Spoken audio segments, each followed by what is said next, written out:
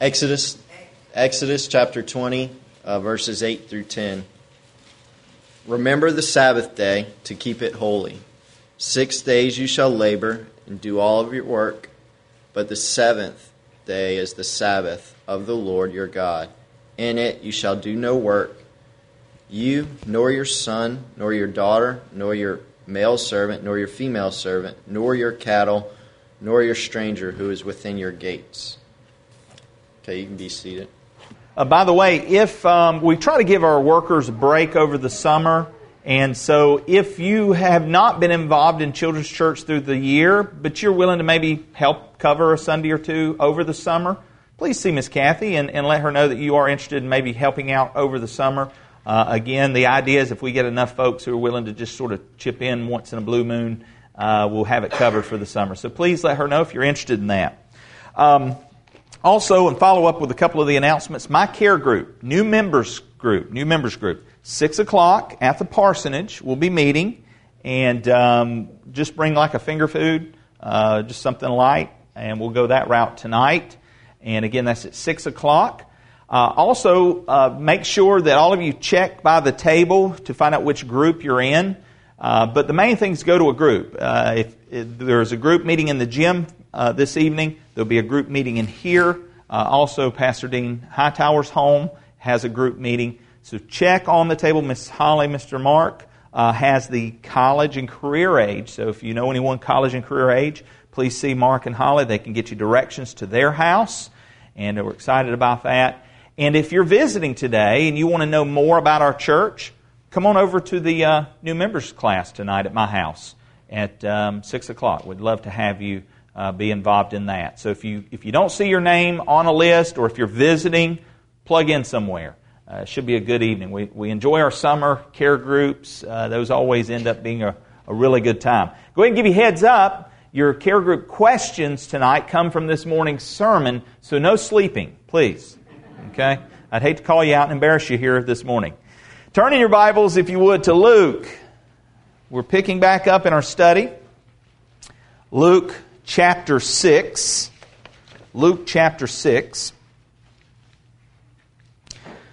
Today's sermon is entitled Tradition versus Truth, or Legalism versus Liberty. Now, I always like to give a little disclaimer, especially when there are new faces in the crowd, and we've got several this morning. I'm thankful for that. I always like to give a disclaimer because I remember, I didn't come to know Christ as my Lord and Savior until I was 25. But I would occasionally, a few times a year, sometimes more times during a year, if I was dating a Christian girl, I would come into church a lot more often than other times. And I always would leave feeling like somebody told that pastor I was going to be there, because he kept picking on me all morning. Yeah, maybe so. The Lord was picking on me, but nobody told the pastor. And I want you to know up front that no one has told the pastor in preparation for this message, because here's what we're doing. We're going through the book of Luke. And we just so happen on this Sunday morning to be at Luke chapter 6, verse 1. So I want that to be a disclaimer out front. If you're here this morning, God knew today was the appointed time for you to be here. So don't think I'm picking on anyone. I'm not, I promise. I was taught in seminary, in Bible college, that when you preach, you don't want to fire a bullet. You want to shoot a shotgun. Now, some of you understand the difference. What does a bullet do? It's point, right? It's pointed at one specific target. What does a shotgun do? Scatters. We're shooting shotguns this morning, folks. I hope one of those pellets hits you. Amen. All right. So, with that said, let's take a look in Luke chapter 6. I want to tell you a little bit more about my background, though, with church experience. I think this is important for you to understand how I can relate to this text. And when I was reading through this and studying, how it reminded me of some of my earlier experiences with the church folk. I remember I was probably around age 11 to 13. There was a bus ministry that would come through our neighborhood. And great family. They were just a great couple, and they would always encourage the kids to, get on the bus and go to church with them on Sunday. And so me and some of the neighborhood kids, we'd start doing that. We'd pile on the van, church van. In fact, it kind of looked like our Blueberry out here. I mean, it was probably same year that one was made. But we would pile on that van, and after a few Sundays, I remember thinking, I didn't really want to go anymore. It just didn't seem, my place. And I remember trying to get the neighborhood kids to hide when the bus would come around, But that bus driver was smart. He would find our hiding space and say, "Come on, guys, let's go. It's time to go to church. Let's go."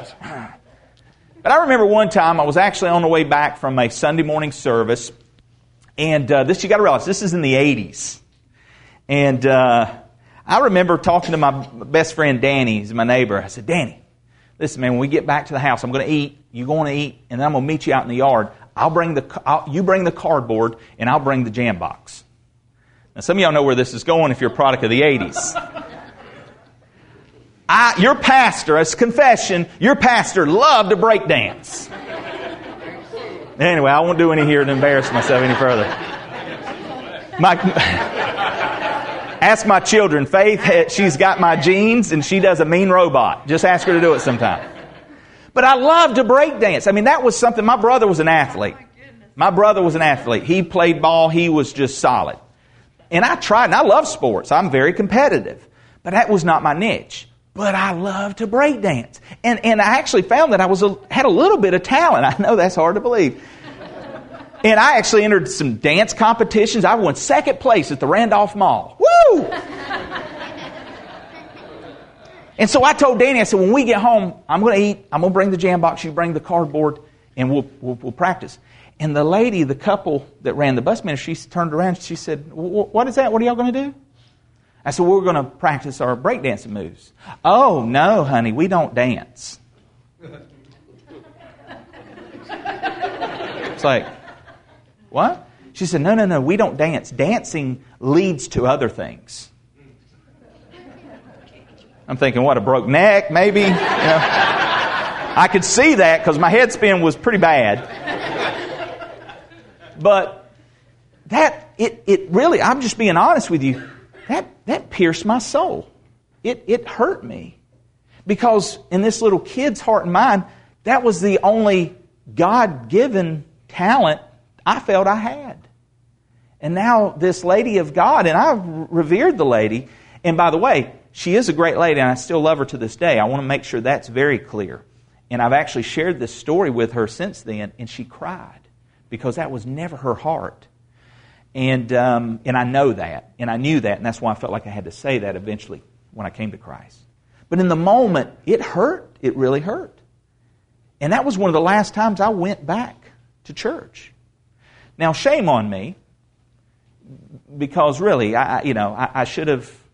I know I can look back now and see Satan was using that to get me away from the church, and from, more importantly, the truth of God's Word.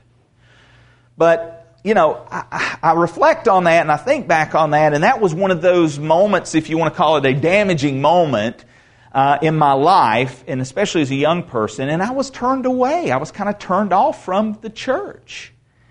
And I'm sure I could go around this room and we could all give a story where somewhere along the way, the church, the people of God, have hurt us. They've wronged us, or they've done something or said something that maybe didn't hit well with us. And I am thankful that we have the truth of God's Word to remind us that God's representatives are just like me and you. We are flawed. None of us here have arrived. We all fall short of the glory of God. And I'm reminded too in these moments of, and I didn't know it then, I know it and understand it now, about the importance of my eyes not being on people, because people are going to fail you. But put your eyes on Jesus Christ, because He alone will never fail you. I think it was Ravi Zacharias said, you never judge a religion based upon its followers. You judge a religion based upon its founder. And of course, if you compare religions, there's still one founder who rises above literally above all the rest, and that's the person of Jesus Christ. Let's put our heart and our eyes on that person, the Lord Jesus Christ. As we read today's text, I think some of those stories I just shared will make sense in the context of today's message. Look in chapter 6. By the way, if you need a Bible, there's one in front of you in the pew. Grab one of those by all means. Luke chapter 6, verse 1.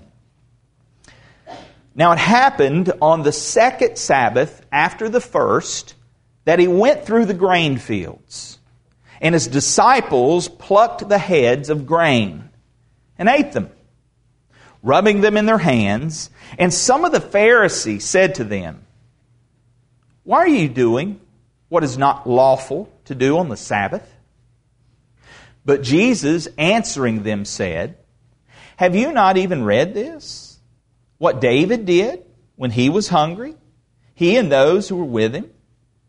Now he went into the house of God, took and ate the showbread, and also gave some to those with him, which is not lawful for any but the priest to eat. And he said to them, the Son of Man is also Lord of the Sabbath." Father, I pray that you guide and that you speak, Lord, this morning. Let me be a clean vessel for your honor. And Lord God, I pray that you draw us near. May Christ be exalted in his name. Amen. You know, the Jews, the Pharisees specifically, had a lot of rules, a lot of regulations, if you will. A lot of man-made traditions.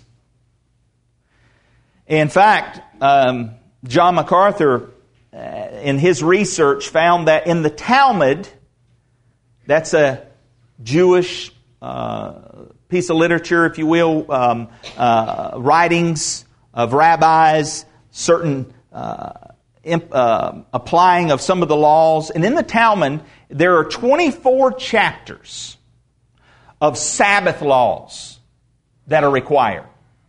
24 chapters of man-made laws that were put in place by Pharisees, by religious leaders, expecting the people to follow them.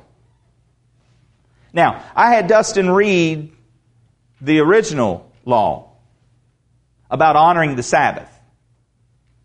And I encourage you to go back and look at that, a couple of sentences, and think about, when I read this, how did they get this in the Talmud from what God originally had written, what God originally intended in regards to the Sabbath?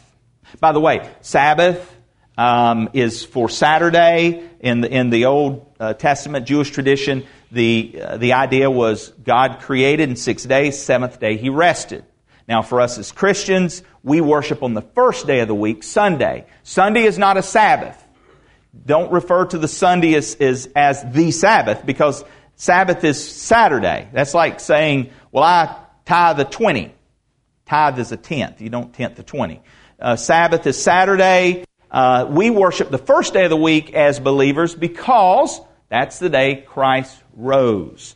That's a whole other sermon altogether, but I just kind of want to lay that groundwork. But MacArthur writes this in regards to the Talmud. And I want to read this to you. And it's a little lengthy, but I think it's important that we hear this. In the Talmud, there are 24 chapters of Sabbath laws required. 24 chapters.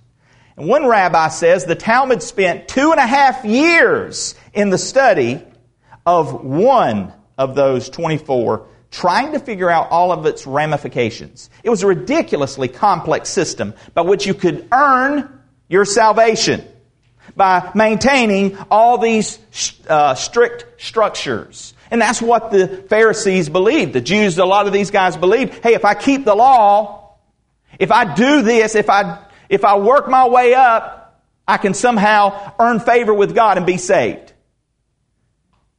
That's not true. But that's what they thought. What were these? What were they?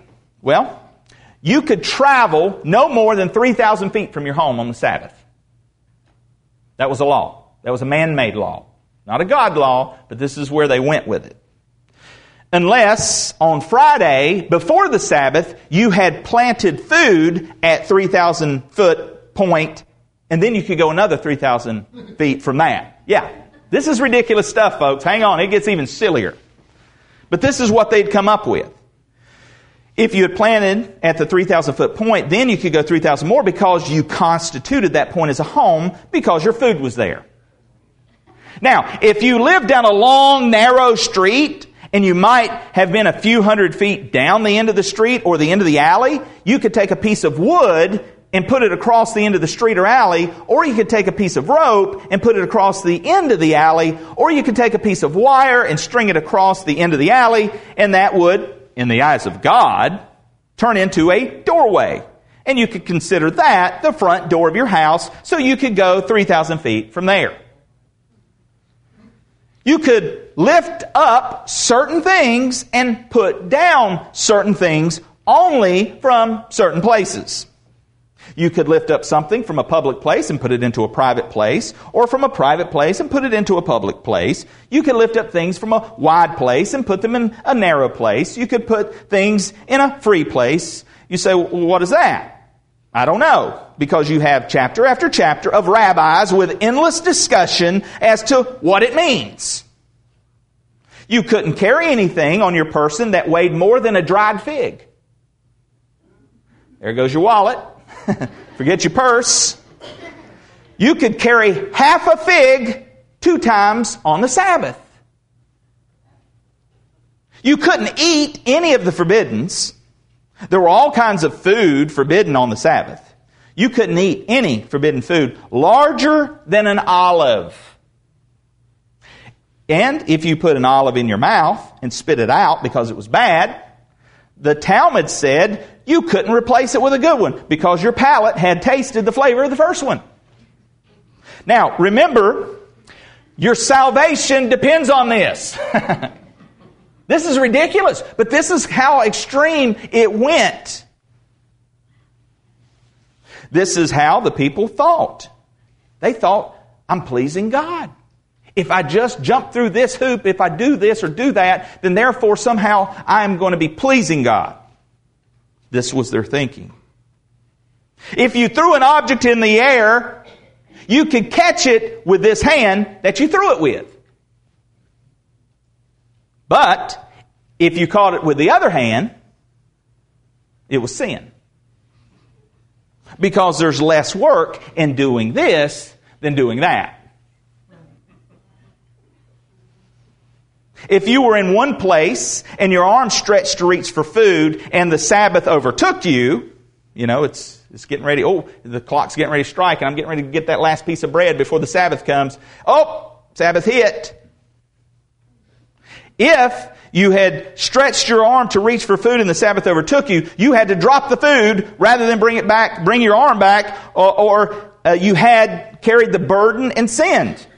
That would be sin. A tailor couldn't carry his needle. A scribe couldn't carry his pen. A pupil couldn't carry his books. You couldn't even examine your clothes before you put them on, lest in examining, meaning, kind of brushing and shaking, you killed an insect. It'd be murder, killing on the Sabbath. Wool couldn't be dyed. Nothing could be sold or bought or washed. A letter could not be sent, even with a heathen. No fire could be lit. No fire could be put out. Cold water could be poured on warm, but warm couldn't be poured on cold. An egg couldn't be boiled, even if you buried it in the hot sand. That's the way they used to boil an egg in the desert. You couldn't take a bath for fear that the water would flow off of you and wash the floor. You couldn't move a chair, since it might make a rut that would be too much like plowing. Women could not look in a mirror or put on any jewelry. If she were to find a white hair, she had to resist the temptation to pull it out. I mean, is this silly or what? When it came to grain and food, the laws are just staggering. You could have no more grain than a lamb's mouthful. That's the max amount you could pick. You couldn't leave a radish in the salt because it would make a pickle. The laws go on endlessly about wine, about honey, about milk, about spitting, about getting dirt off your clothes. You could have enough ink to write 2 Hebrew letters. You could carry enough wax to fill a small hole somewhere. You could stick a wad in your ear if you had an earache, but you couldn't put on false teeth. And this is how it goes. 24 chapters of this in the Talmud.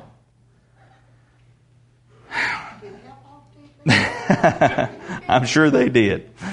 The following 39 are forbidden things. And here's the list from Alfred Edersheim, The Life and Times of Jesus, the Messiah, classic work on the history of the people of Israel.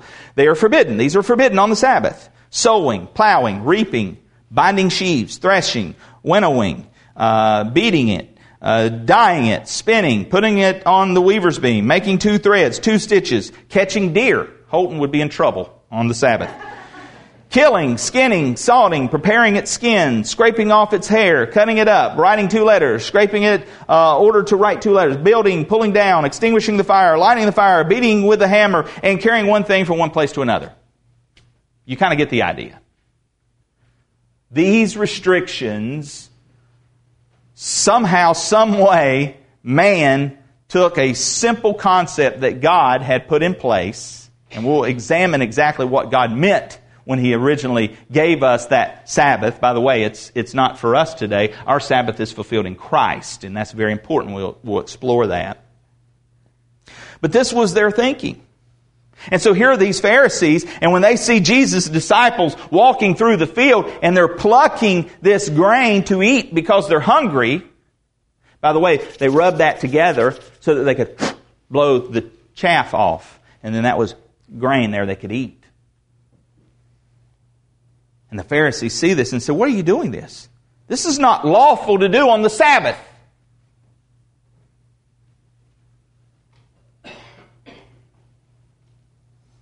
Truth is, and by the way, the comparison here through this 3-point outline, if you will, we're going to say truth is, tradition was. Truth is, tradition was. Truth is, verses 1 and 2, truth is, there was nothing wrong with what they did. Their gleaning was not considered stealing, according to Deuteronomy 23:25. Let me read that. If you want to turn over there, you can. Here was what was initially put in Scripture. This was initially what God said in regards to what they were doing. Deuteronomy 23:25 says this: "When you come into your neighbor's standing grain, you may pluck the heads with your hand. But you shall not use a sickle on your neighbor's standing grain." Were they using a sickle? No. And in fact, that Scripture allowed for exactly what they did. There was nothing wrong with what they did, but because of the continual man-made rules that they had put in place, the legalism that was now affecting the religious, they deemed this unlawful. You say, well, a lot has changed since then. That was then, this is now. The approach to the Sabbath continues today amongst Orthodox Jews. In early 1992, tenants let 3 apartments in an Orthodox neighborhood in Israel burn to the ground while they asked a rabbi whether a telephone call to the fire department on the Sabbath would violate Jewish law. Observant Jews are forbidden to use the phone on the Sabbath because doing so would break an electrical current, which is considered a form of work. In the half hour it took the rabbi to decide, yes, the fire spread to 2 neighboring apartments. In certain communities in New York, in these Orthodox Jewish communities, there are elevators specially designed for the Sabbath day that have no buttons. They are programmed to stop at every floor because pushing the button would be work. This is ridiculous, isn't it? But you know what else is ridiculous? That even the household of God, that we as true born-again believers, followers of Jesus Christ, have also taken the words of our Savior and somehow added to and twisted and made man-made rules, and we put them in place today, and we expect people to live by them.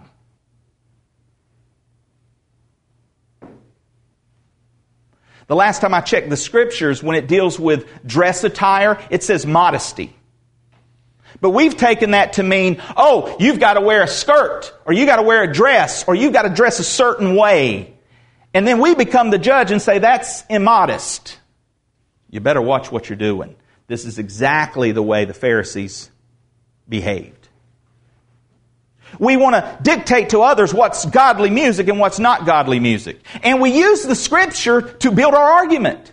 But isn't this exactly what the Pharisees did? They started with a Scripture text, and then they end up to where they're at today, and where they were in Jesus' day. And calling something wrong, missing the point, missing the heart and intent of what God originally wanted. We need to be careful. Truth is, there was nothing wrong with what they were doing here. Tradition was, when the disciples did what they did in the eyes of the religious leaders, they were guilty of reaping, threshing, winnowing, preparing food. 4 violations of the Sabbath. Traditions that had been expanded from the original intent of what God desired for the Sabbath. Look at verses 3 and 4. But Jesus answering them said, have you not even read this? I mean, there's some sarcasm. Jesus, I'm starting to feel a little more comfortable about my sarcasm. I used to think that was wrong, but I see it in Scripture. I mean, Jesus says to these religious guys who knew the text, these guys knew the text. They prided themselves on knowing the Word. But Jesus answering them said, have you not even read this? What David did when he was hungry? He and those who were with him? How he went into the house of God, took and ate the showbread, and also gave some to those with him, which is not lawful for any but the priest to eat. Jesus actually gives a legitimate example. This was not lawful, what David did. So let's explore that a little bit, because I want to give you some background on this. Let me recap. By the way, if you want to write this down, I'm just going to kind of highlight the account, but it's found in Leviticus 24, verses 5 through 9. Leviticus 24, verses 5 through 9, about the showbread. Basically, the showbread, it's one of the things that God wanted in the tabernacle. It was to be placed on a golden table. The golden table is in the holy place. And on this golden table was the showbread, or it's also known as the bread of presence.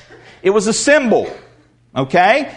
Every Sabbath, the priest was supposed to bring in 12 loaves, 12 representing what? 12 tribes of Judah. So symbolic, they were to bring in the 12 loaves of hot bread and line them up in 2 rows of 6 on the table before the Lord. Symbolic of the fact that you know that God is the source of your bread. That God is your provider. That's what this represented. And this was a continual Sabbath practice. Again, to remind everyone, God is your provider. And you need to do this every week. Every week. A continual recognition that God is your bread provider. Can I remind you in this moment? God is still your bread provider. He's given you the ability, the air to breathe, the strength to do what you do. Be careful. Recognize who our bread provider is.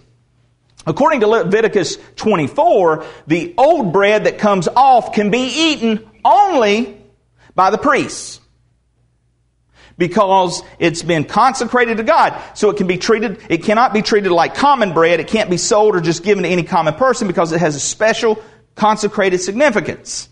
Only the priest can eat it.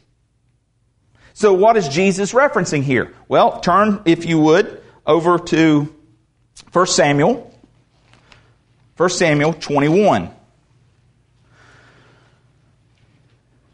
1 Samuel 21. Here are these Pharisees again. Remember, they're talking to Jesus. They see the disciples plucking the heads off of this grain, blowing the chaff off after they rub it together. And now they're eating it. And they're saying this is unlawful. What you're doing is wrong. You can't do this. They're trying to accuse him, trying to find something wrong.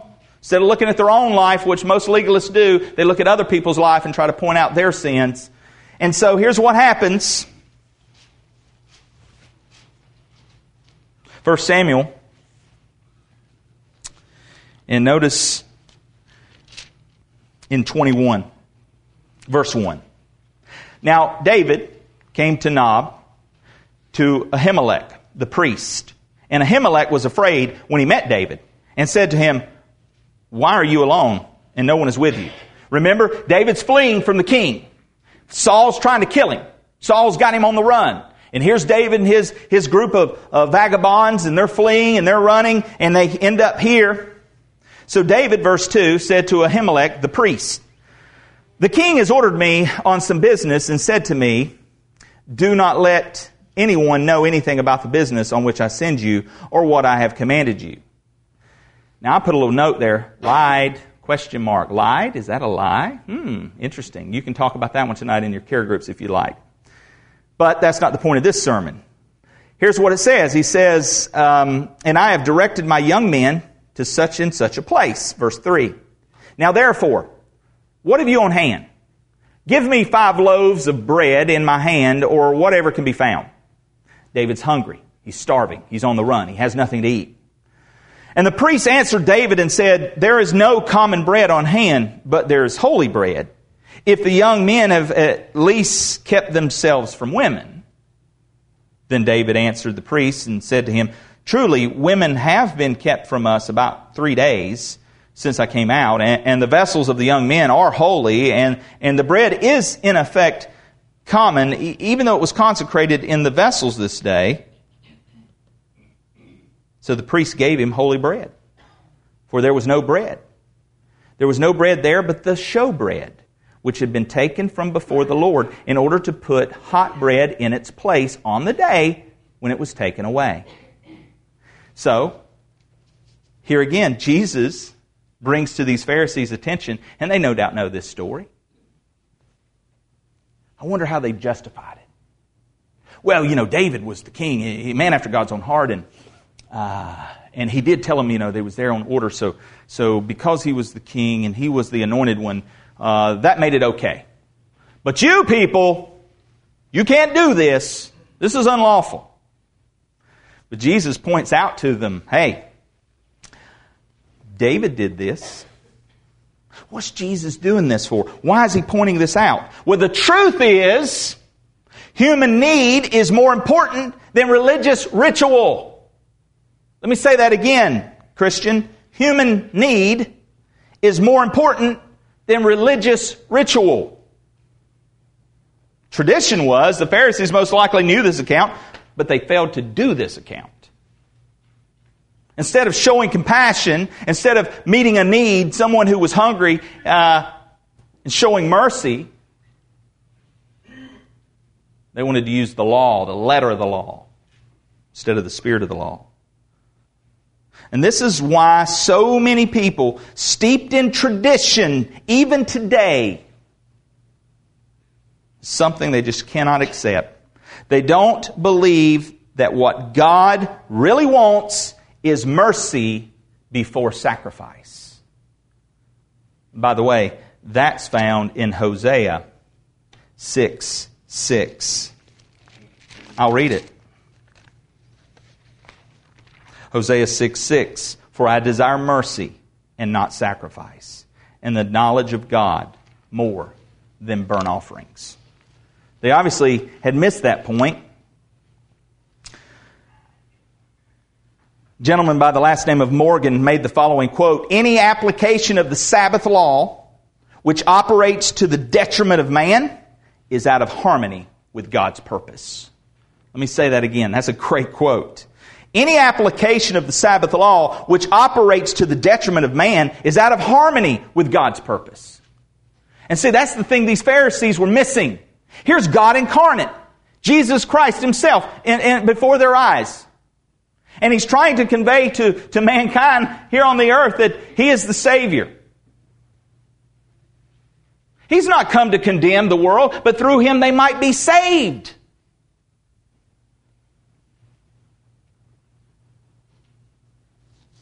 Notice verse 5 of Luke. And He said to them,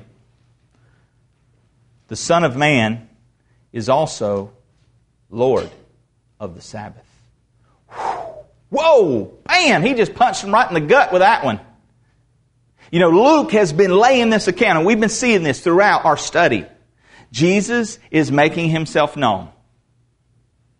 He's God incarnation. He is God, here to redeem man. And yet these Pharisees are beginning to follow, and they're taking notes because they want to catch Him in something. They want a way to accuse Him. And yet Christ is teaching the Word of God. He's healing people wherever He goes. And here, once again, we see just an opportunity for them to point out something and try to bring an accusation. The Lord of the Sabbath is the Son of Man. By the way, he claimed this if you look just back over in chapter 5, verse 24. And they were all amazed and they glorified God and were filled with fear, saying, we have seen strange things today.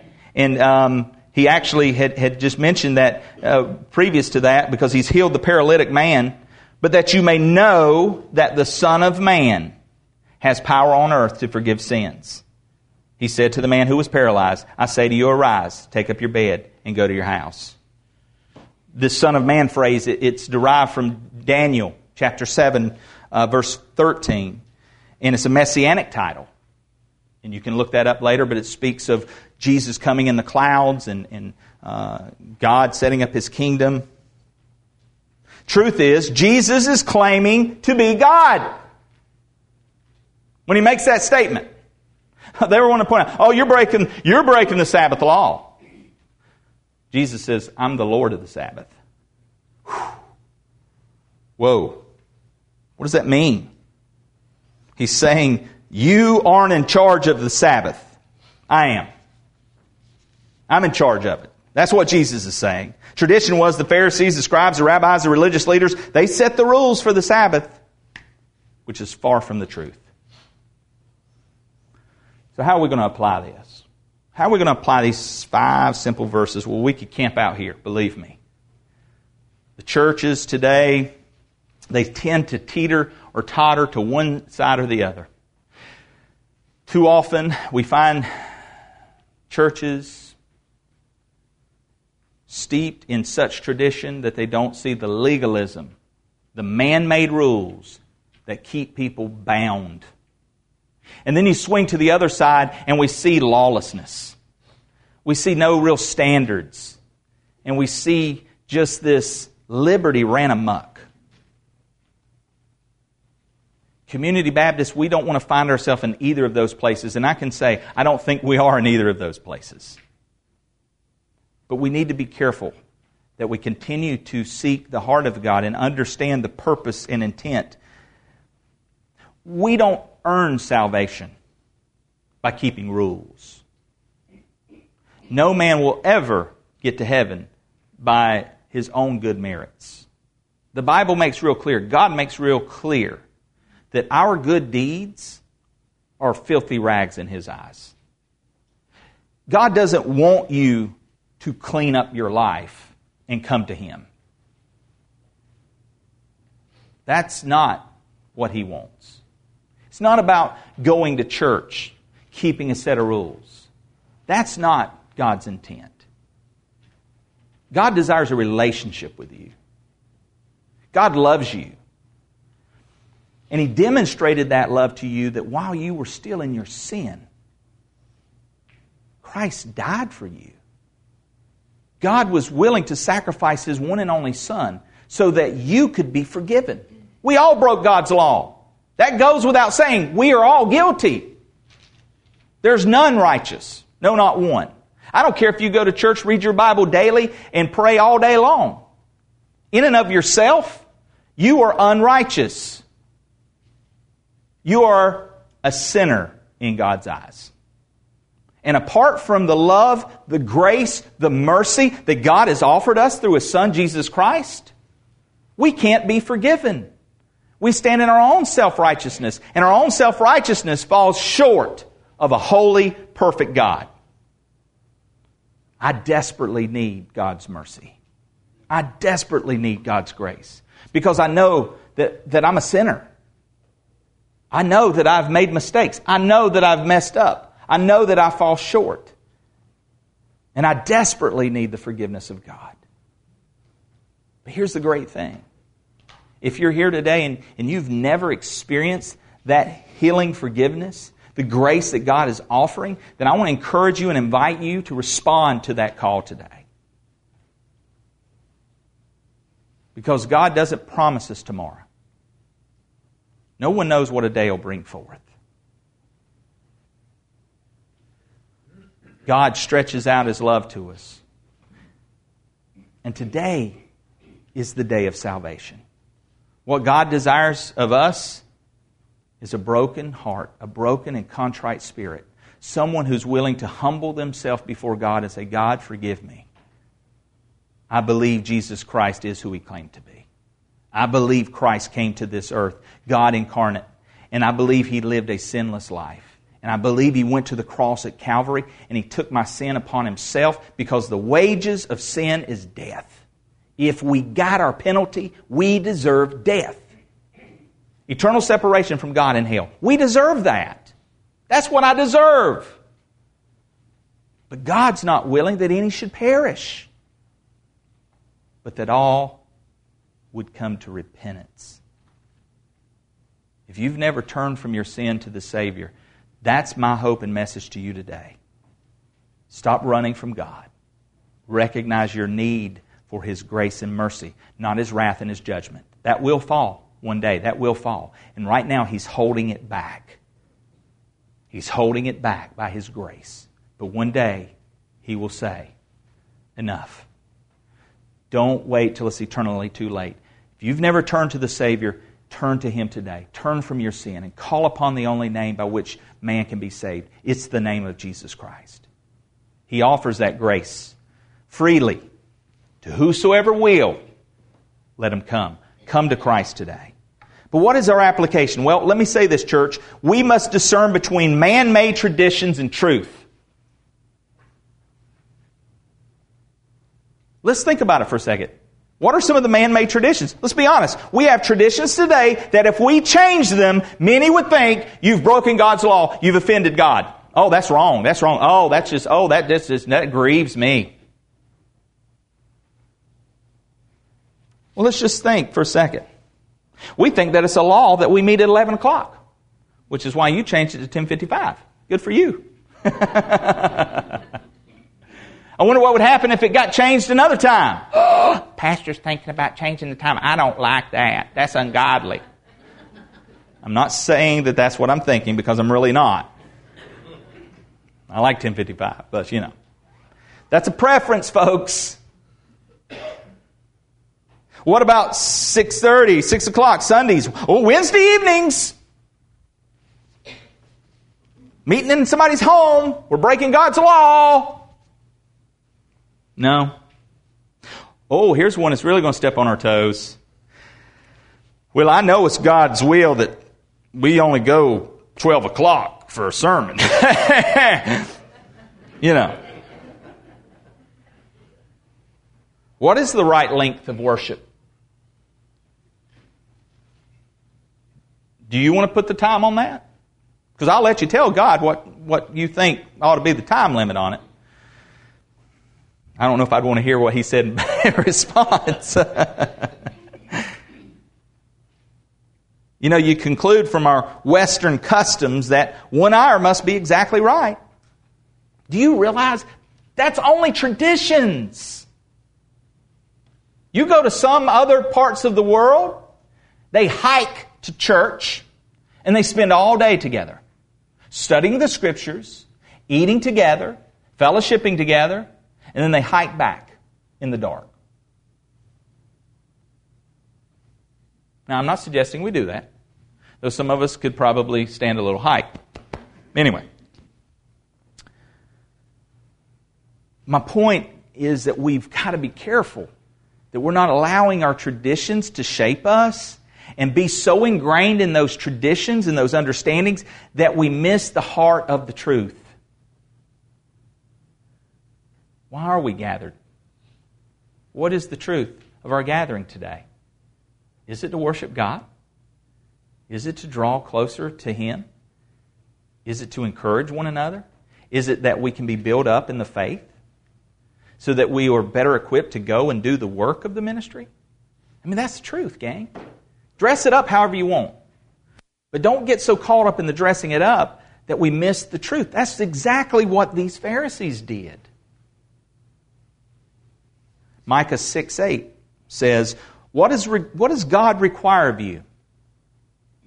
But to do justice, to love, kindness, to walk humbly with your God. Mark tells us in his gospel, in regards to the Sabbath, man was not made for the Sabbath, but the Sabbath was made for man. Did you hear that? That's the truth behind the Sabbath. The Pharisees missed that. We too oftentimes miss that. Man was not made for the Sabbath, but the Sabbath was made for man. We need to rest. The idea was that there would be rest in that day. The day was meant for rest. The day was meant for relaxation, refreshment, recreation. The day was meant to look at the wonders of God in glory and to worship Him. The day was meant for meeting needs and showing mercy and showing compassion. And ceremony and ritual is never to be burdensome. John MacArthur. You know what I still think was one of our best Sunday services here to date? Was the day the tornadoes came through. And we didn't know if we were going to have services because the power was out, and we had a handful of people sitting around that table. Just a handful. And I showed up in my overall work clothes. Because we had widows in our church that had trees down in their yard and they need to be cleaned. They need to be moved. And so we met for a brief devotional. Whoever came, came. And I said, guys, now I'm going to ask you to do something that's probably a little unorthodox. We need to go work in this widow's yard and get some trees moved. And we met over there. And I'm going to tell you what. To me, that was the body of Christ being the body of Christ.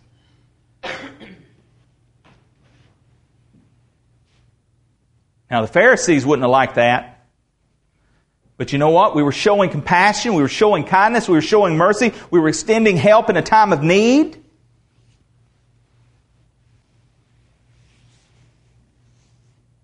But a message like this, and we're not going to, tonight I hope you exhaust this in your discussion time. I think this is a great one to start on, though I have to admit it's probably going to be I'm going to pray for you leaders that are heading up the discussion because this is going to be a handful tonight. But it'll be good. Iron sharpening iron. But I want to say this in closing. Balance. Church, be careful. Be careful that we're not shouting legalism to abuse liberty. Sometimes we want to point out something as being legalistic for the sake of my liberty. And it becomes a cloak for vice. 1 Peter 2:15 says, "For this is the will of God, that by doing good you should put to silence the ignorance of foolish people. Live as people who are free, not using your freedom as a cover-up for evil, but living as servants of God." That's important. I think we actually live in a pendulum swing today where a lot of Christians are claiming their liberties, and it's influenced by my right as an American, that I have a right. And we brought that into the church, and now we're making new man-made traditions that say, I can do this and do that. Who are you to judge me? Because I've got freedom in Christ. The one girl said, I love my church because I get tequila on Friday and Jesus on Sunday. That's liberty run amok. You know, I told the church when we had that day and we went and helped the widow, hey, there's an ox stuck in the ditch. We need to get it out. And that's the scriptural point, that they were allowed to work on a Sunday when that ox was stuck in the ditch on a Sabbath. They would be able to get it out. That was okay. But I love what Billy Graham once said.